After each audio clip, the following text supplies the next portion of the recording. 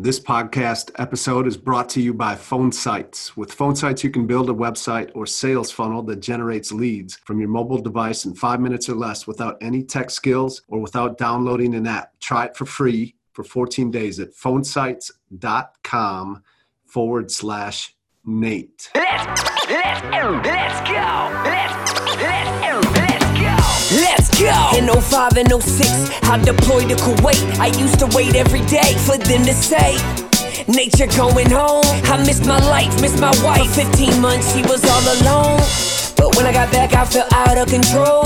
Feeling entitled, I put my life on hold. I keep on drinking, so I'm sinking in a river of liquor. Me and my wife weren't alright, I didn't reconnect with her. I had a business, insurance agent, and rental properties. But is there something bigger than this? I know there's gotta be, so I invested in myself. I started seeing coaches. Life is a camera, I fixed the lens, and now I see in focus. Now my life's unrecognizable from my life just a couple years ago. 17 plus years of marriage, it's never been better than this.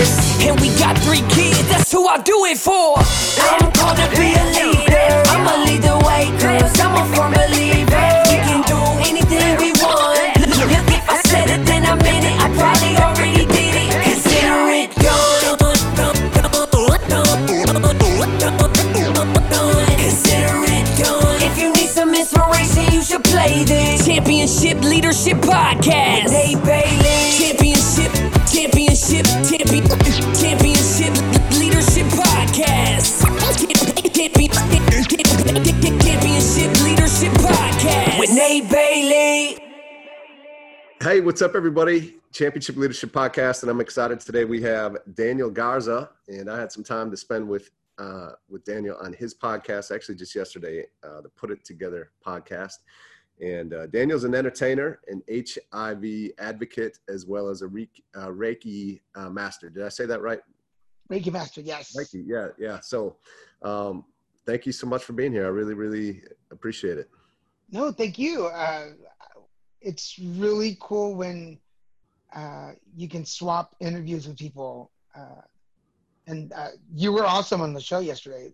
Oh, I can't wait for my listeners to hear your story. So it's really awesome. Yeah, it's same for me here today to get to flip the script on you a little bit and take the host seat and put you in the hot seat. So it doesn't happen often, and not to boost your ego or anything, but not a lot of people get to do it, which is I love it. So all right, let's get started. Championship Leadership is the name of the podcast. So I always ask this question: What comes to mind for you? What do you think of when you hear championship leadership? What's that mean to you? Championship leadership. Okay, first of all, to your listeners, I'm overly sarcastic most of the time, so I will clarify when I'm being sarcastic. Yeah. But the first thing that really comes to me, and I think because we're here to be honest, and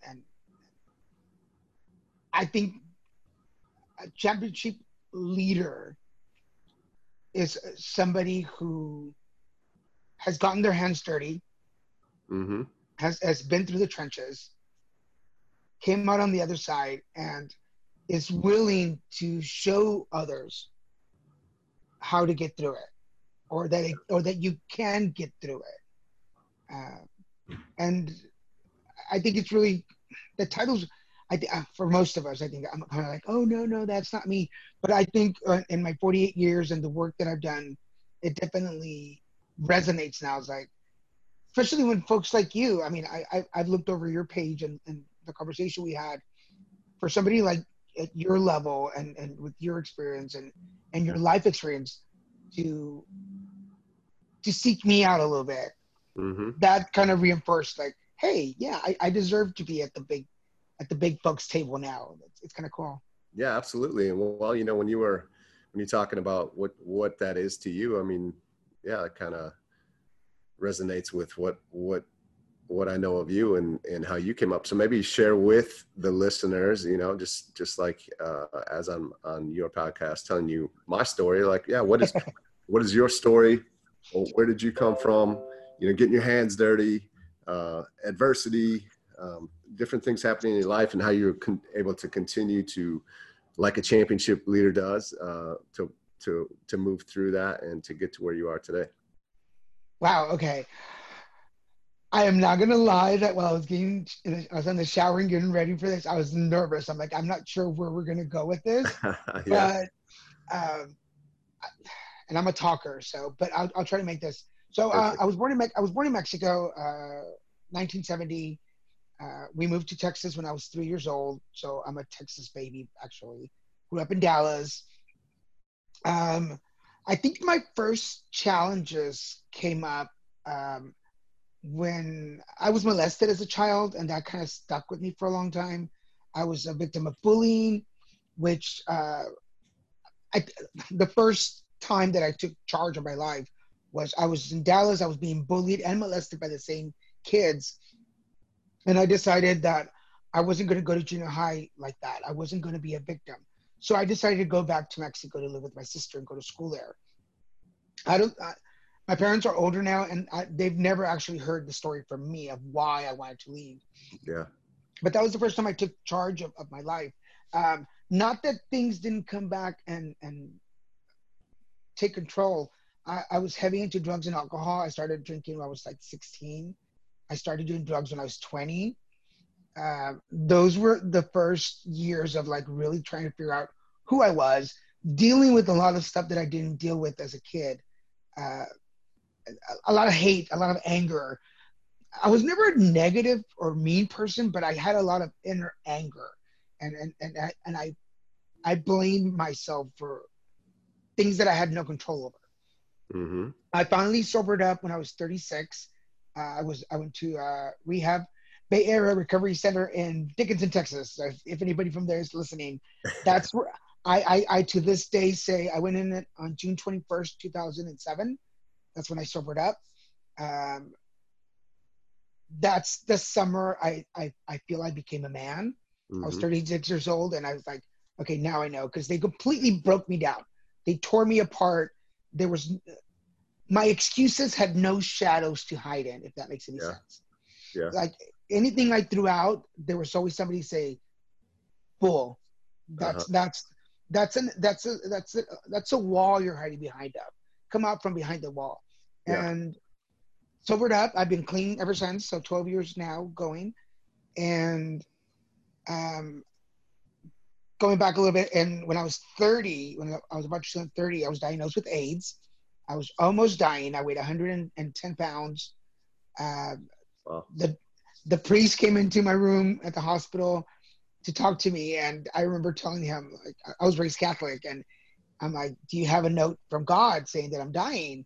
And he's like, "Well, no, it doesn't work like that." I said, "Well, then when you do get a message from God, come back. Otherwise, get the F out of my room." He never came back. So, spoiler alert, I did not die. Yeah, I'm you're still still here. here, right? And, but family that I hadn't seen in a long time came to visit and to say goodbye. But I wasn't ready. I wasn't ready to go yet. Mm-hmm.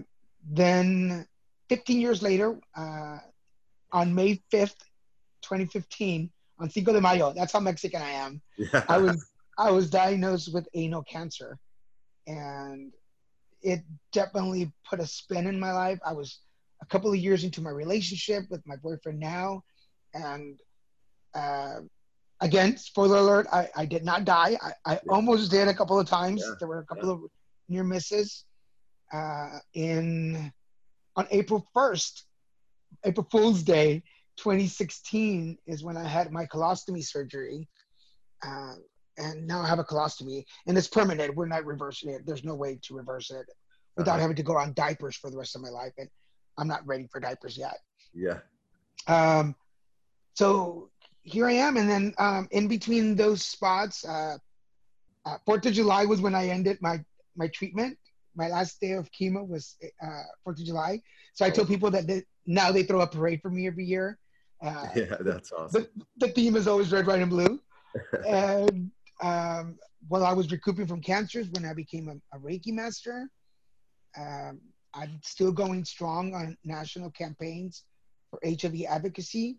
My main goal in that is education for high school, college, and university students.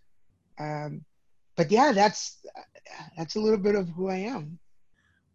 so, well, and talk about the, you know, entertainer is the first on your list Yes. of reservations. We haven't really talked about that. Like how does that all come into play inside of that story there? Yeah. So 2005, I'm living in Houston, and I'm working at an HIV service agency. And George Iniguez, who we're still friends, was a producer, director, Houston Media Source, which is a local cable channel and really big in Houston, Mm-hmm. came to the agency looking for somebody bilingual to talk about HIV and AIDS and educate him. And it became so overwhelming that he was like, why don't you just come on the show and do it?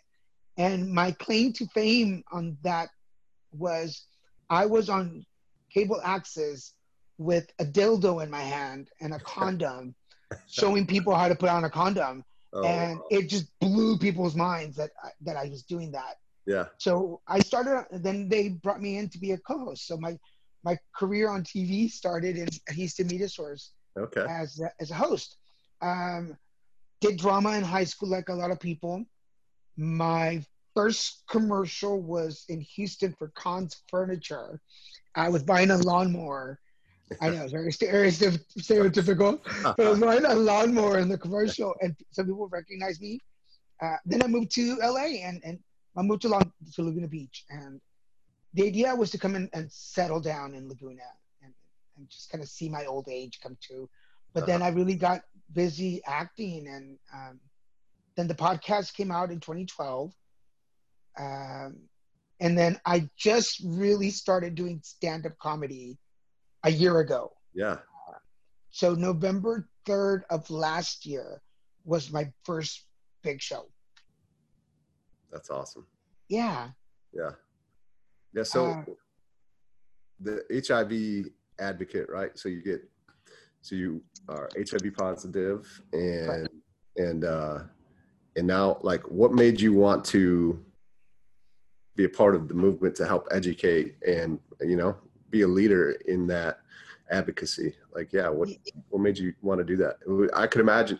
I can only imagine that it would be tough. Number one, you get the news and you're like, probably a lot of uncertainty, not really knowing what it means, figuring that out, getting through all of that, and then being like, hey, like, I want to make a difference here.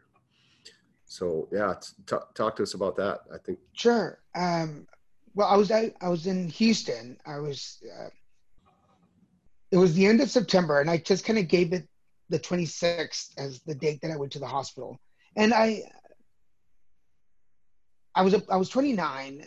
I knew, like, in the back of my head, I knew that kind of what was up. But I went to the hospital, and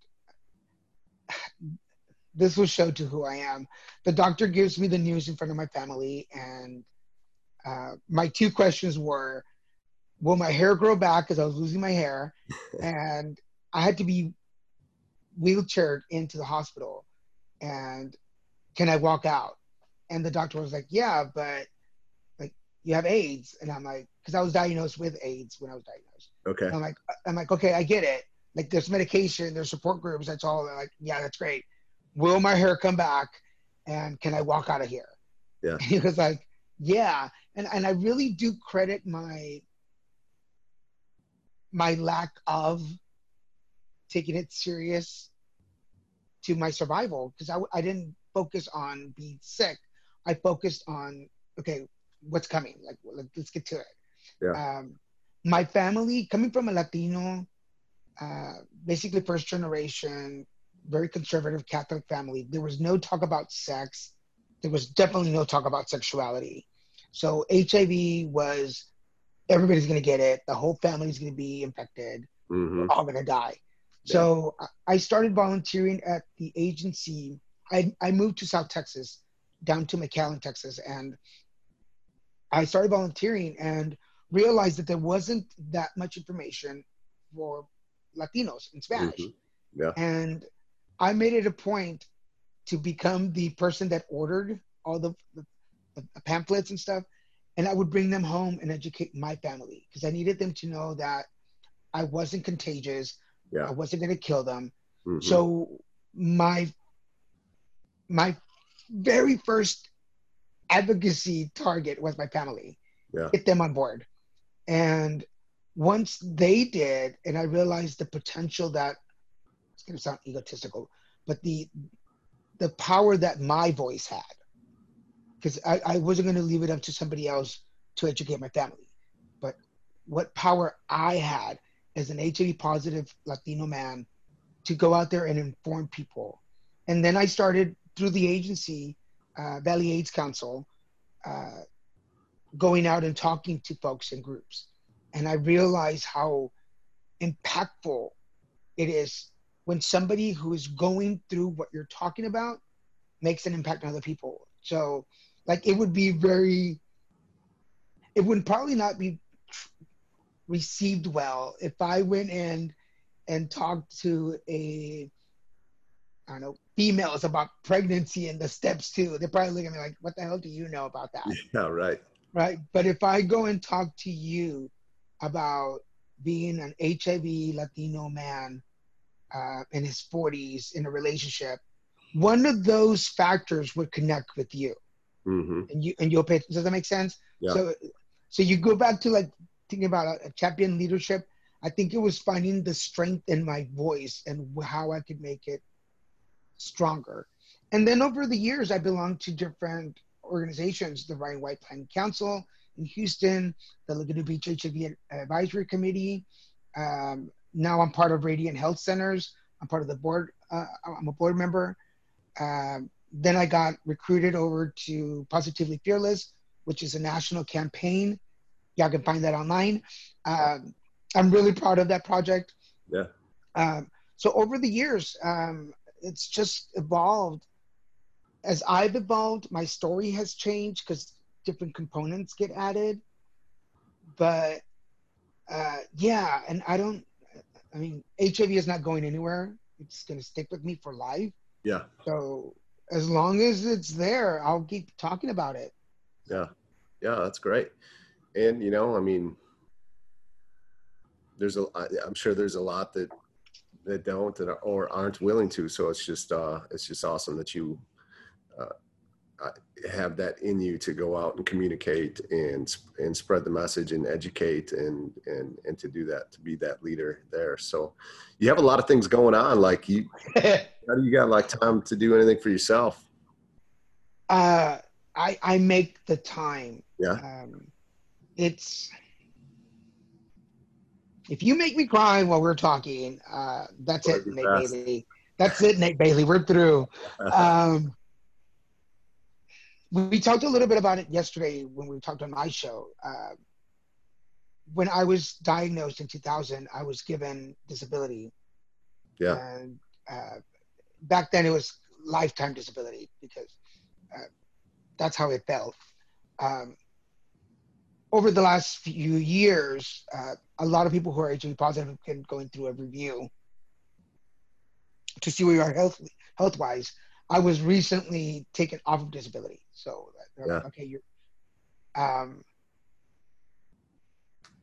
it is only in the last couple of months that I've really like taken time to look at how full my life is and how I need to stop and just slow down once in a while. Just like, for those of you who are listening, if you want to follow me on Facebook, which is where I do most of my stuff, yesterday evening, two of my best friends and I went down to the beach to have gelato and just sit there and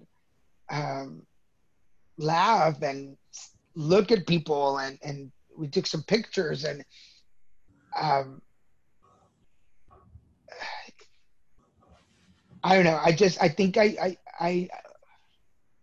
you kind of, it's so hard to be on this side of the conversation. I'm learning. I was a workaholic because I thought the label disabled had an expiration date. Mm-hmm. And that at any point, God, the universe, were going to be like, dude, we've given you so much chances. Like, it's time to cut it short. Yeah. And now that I don't have that label, I don't feel the necessity to run from meeting to meeting or appointment to appointment. Mm-hmm. I wake up about 30 minutes earlier than I have to sometimes, just so I can sit up in bed and watch and listen to the news and play on my phone for a little bit and not feel rushed.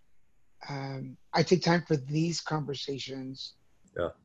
Um, I I drive a lot. Here in LA, you drive a lot.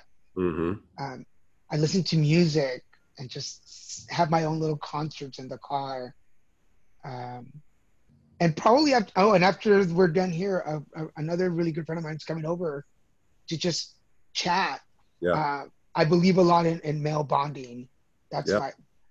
that's my decompressing time. Did I answer your question? I feel Yeah, like I rambled absolutely. on that one. Absolutely. And, you know, I mean, well, you're in Laguna, you better be spending some time on the beach. That's like, yeah, it's it's a paradise Yes. in the US. Like, man, that place is amazing. So, what you talk about comedy and like, how is that, you're new into that. I could see it as, you know, like I said yesterday, I've always thought about doing this. And so maybe I'm going to have to stop thinking about it and actually go do it one of these days. But I love that you are doing it. And it sounds like you're having some good success with it and enjoying it. Like, what are some of the biggest things that you enjoy through the comedy? Like, you know, making other people laugh, right? Uplifting others. I'm sure there's some great benefits for you as well. And, you know, is it like, what drives you to do comedy and to take the stage and be vulnerable in front of a bunch of people? Well, I'm one of those. I'm that friend in the group that always has a wise ass comment. Yeah. Like I really get like, does everything have to be so freaking serious? Like there's always room for a fart joke in there somewhere. Yeah. So for the longest time, I always thought about doing stand up, and I've been a fan of comedy since I was a kid. One of my first influences was Benny Hill. I used to watch Benny Hill Yeah. At night, and a little bit of history back in Dallas. The local channel, no, PBS used to show them unedited. Okay. At midnight, so I would stay up and watch Benny Hill at midnight. Yeah. So for those of you listening, if you know who Benny Hill is, now you can understand me a little better. Yeah. Fast forward, been doing public speaking for a long time, always throwing a joke, but I wanted to be better prepared. I have I have some big events coming up, and I wanted to be better prepared to tell a joke while I was on stage, while giving out important information. Uh-huh. For those of you that don't know, people grasp information much better when they're having a good time than when it's depressing. So if I'm going to talk to you about cancer, AIDS, and potentially dying, what better than to make it funny? You know? Yeah, right. It makes total sense. Yeah. So I'm a union actor. I'm part of a SAG, and they had a workshop, and these guys from Cool Beans Comedy came in and did a workshop. I did a joke on anal cancer, and I think I told you the joke yesterday. So So basically, the end of that joke is like, when I got anal cancer, I managed to fulfill one of my childhood dreams. I finally realized what it's like to be a Muppet, and so not everybody got it, which was cool. Yeah. But one of the instructors, Matt Moore, came and tapped me on the shoulder. He's like, "You're funny," and he gave me the cards. Like, "You need to come and take a class." So I was like, "Okay." Again, the intention was just take the class so that I can be funny in presentations. Yeah, right. Got invited to do an alumni show, did pretty well. Got invited to come back, did pretty well. Got invited to be part of Rebels of Comedy here in LA, did pretty well. Then did a second show, and the TK, who is from Texas also, hadn't seen me perform until the second show, and he was like, "You're funny." It's like, "Why don't you come back to the Ice House?" Now, the important of this is that I took my classes at Ice House. Okay. With the Cool Beans Comedy Group. Yeah. They've since moved to their own location, Okay. But now I'm being asked to come back to that same spot a year later That's to cool. perform. Wow. And one of the best things about comedy has been, first of all, it's very therapeutic because you get to make fun of your life, and people laugh with you. Uh, you get to share a little bit of your story. No matter how tragic it is, there's always a way to turn it around and make it funny, which in turn gives you another glimpse of your life and going, I'm not, it's not that serious. Life Yeah. is life is not that serious. Like if it's, the only thing that comes to mind is like, if you've ever seen salmon going upstream and trying to get upstream, like, yeah, it's a challenge, but just enjoy the water. Go downstream every once in a while. Stop fighting so hard, and usually things will work out themselves. Um, and I think we talked about it a little bit yesterday from your story. It's like we try so hard to be so strong and yeah, I'm a man. And comedy is giving me a chance to just be stupid Yeah. and let other people in. I let them look into my stupidity, which allows them to look at their own. And maybe, just maybe, they'll go home and realize that life is not that tough and we just have to enjoy it. Yeah. I think one of the greatest things about comedians, it's kind of a pass to almost say whatever you want, right? Like, as long as you can, like, frame it up the right way. Right. And I think from an audience perspective, it's always it's like the comedians are saying all the things that they've probably thought themselves, but never had the courage or platform to be able to say. And so that's why it's so funny. It's like, oh yeah, I'm not the only one that like has had those thoughts or gone there. And a lot of the stuff is really just quite funny. And a lot of times we just take ourselves way too seriously, which I think, again, when you're looking at being a leader, business owner in your community, in relationships, like, as an advocate for HIV across the country, like you said, levity and laughter and only helps to maybe spread that message and allow people to hear it so that they can actually take it and Yeah. put it into play in their life. Yeah. I was on stage last week and I made a joke. Christian, my partner, wasn't feeling well. He was a little sick the morning before the show. And I made a joke about I'm not a snuggler. I don't cuddle. I'm like, be a man, Yeah. handle it. Put some Vaseline on that. Put some Vicks on that. That'll take care of itself. And he wasn't feeling one. He was like, could you just hold me for a little bit? And I was like, okay, fine. So I put the phone down and we're laying in bed and I'm snuggling with him. And I made a joke about like, where would I put my hand? Like, do I pat his back? Do I make him feel better? Do I pat his butt? And I ended up patting him on the head and going, that's a good boy. and then I looked at him, I go, you realize I'm going to talk about this on the show tonight? Yeah. And he was like, of course you are. Yeah. And oddly enough, after the shows, some straight guys came up to me and they were like, dude, like so many times I've done that with my girlfriend. It's like, right. Like I'm playing a video game. Do you want to snuggle now? Like, really? Yeah, right. But going back to the topic of the show, championship leaders or championship leadership, I feel like I said this to myself when I came out. I was 17 when I came out. And I promised myself that I was never going to be embarrassed or hide my sexuality because it didn't interfere with my capabilities of doing anything important in life. Mm-hmm. When I was diagnosed with AIDS, it's like, I'm not going to hide this. It's part of who I am. Live it. When I sobered up, I know a lot of people are like, oh, keep it anonymous. I'm like, I'm proud of being clean and sober for 12 years. It takes a lot of work. Especially when you live in Hollywood and hang out with people in Hollywood, like, there's always drinks, there's always somebody with drugs, and like you just gotta keep it to yourself, like cool. anal cancer. Like I know as men, we don't want to talk about it, but it's prevalent. Colorectal cancers are there, and if you don't check yourself, um, you'll end up with problems, which is what happened to me. Yeah. And then having an ostomy, people don't notice it, and I'm kind of happy because I don't want my presentation card to be a hole in my belly when I show up to meeting. But then you put all those things together. Wow, you put all those things together, man. I'm Superman. But I've always felt a responsibility to myself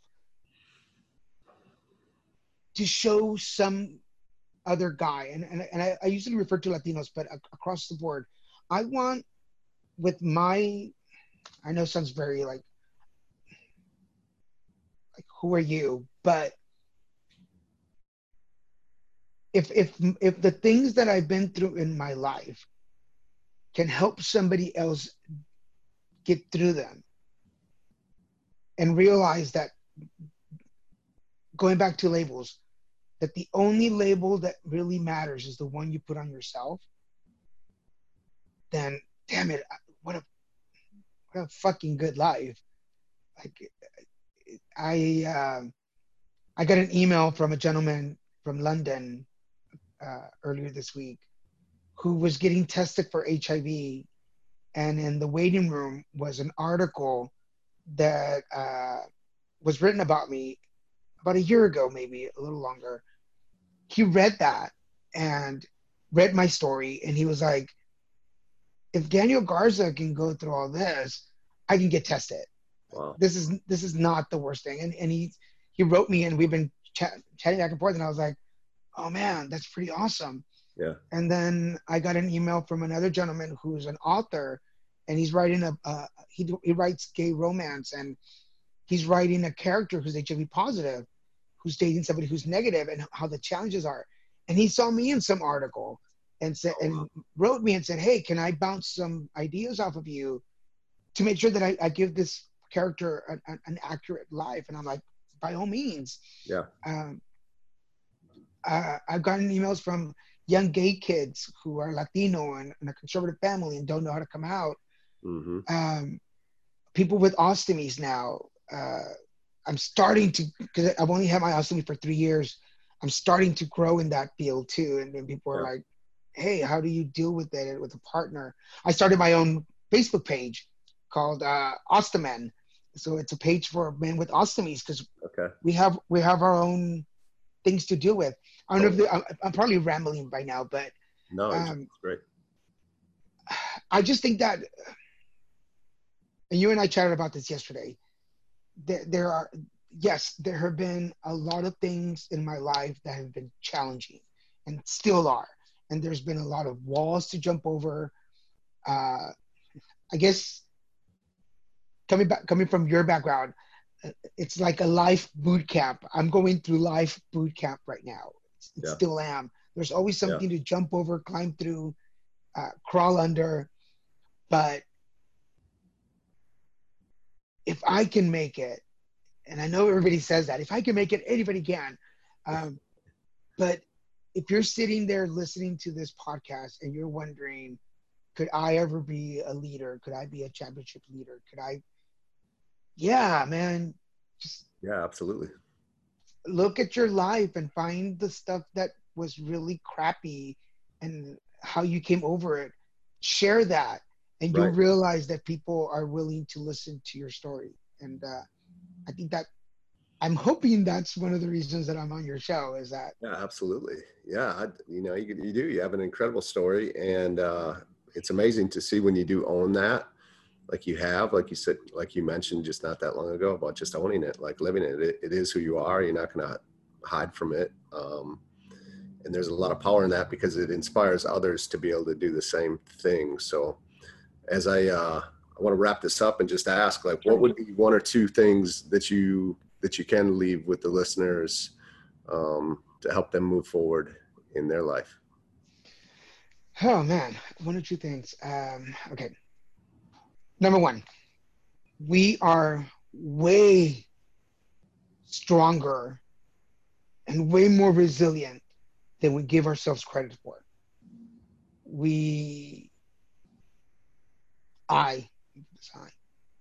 I learned very early on in my life that when I'm put up against the wall, the first thing I do is find the door to get through it.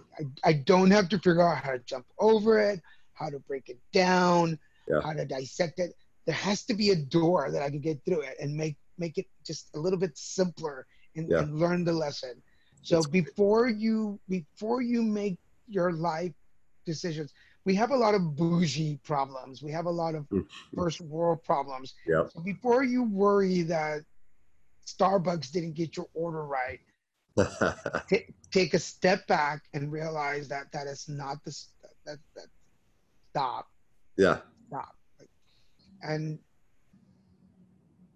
the problems that really come to life, health problems, money problems, relationship problems, all those things, you are stronger than the problem and you will get through it. I can't promise you, but I guarantee you that if you just stop for a minute and stop panicking, you will find the door and you will get through that wall. I guarantee you. Second, our minds are so powerful, and I come back to labels, that the label that you choose can make or break who you are to become. Yeah. I chose the disability label for 19 years, and I saw through the window what my success looked like, but I was never allowed in there by me. I never allowed myself to get in there. And as soon as that label was taken off, it was like, wait a minute, I have all this potential and I never realized it. Yeah. Damn. And my mind, it's, of course, this has only been a couple of months since disability ended. So I'm kind of getting back into it.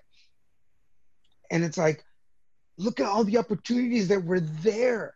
But because I believed somebody else and didn't have faith in me, I never even tried to get in through the window, if that makes sense. Mm-hmm. So number one, find the door in the wall. And number two, create your own labels to get you to where you want to go in life. I love it. Yeah, that's great. Thank you. What are a few ways that our listeners can find out more about you and what you're up to and what's going on and follow you?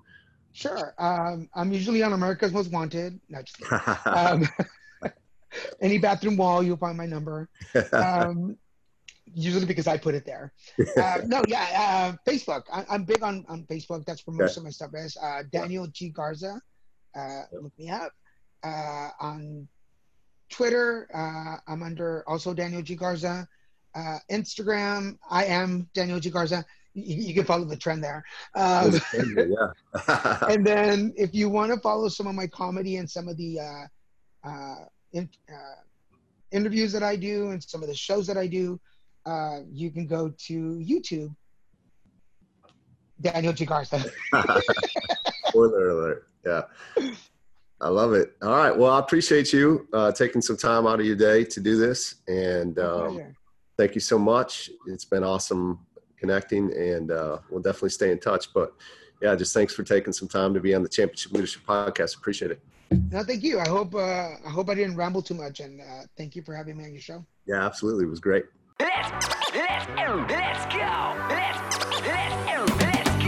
Let's go. In 05 and 06, I deployed to Kuwait. I used to wait every day for them to say, nature going home. I missed my life, missed my wife. 15 months, she was all alone. But when I got back, I felt out of control. Feeling entitled, I put my life on hold. I keep on drinking, so I'm sinking in a river of liquor. Me and my wife weren't alright, I didn't reconnect with her. I had a business, insurance agent, and rental properties. But is there something bigger than this? I know there's gotta be, so I invested in myself. I started seeing coaches. Life is a camera, I fixed the lens, and now I see in focus. Now my life's unrecognizable from my life just a couple years ago. 17 plus years of marriage, it's never been better than this. And we got 3 kids, that's who I do it for. I'm called to be a leader, I'ma lead the way, cause I'm a firm believer.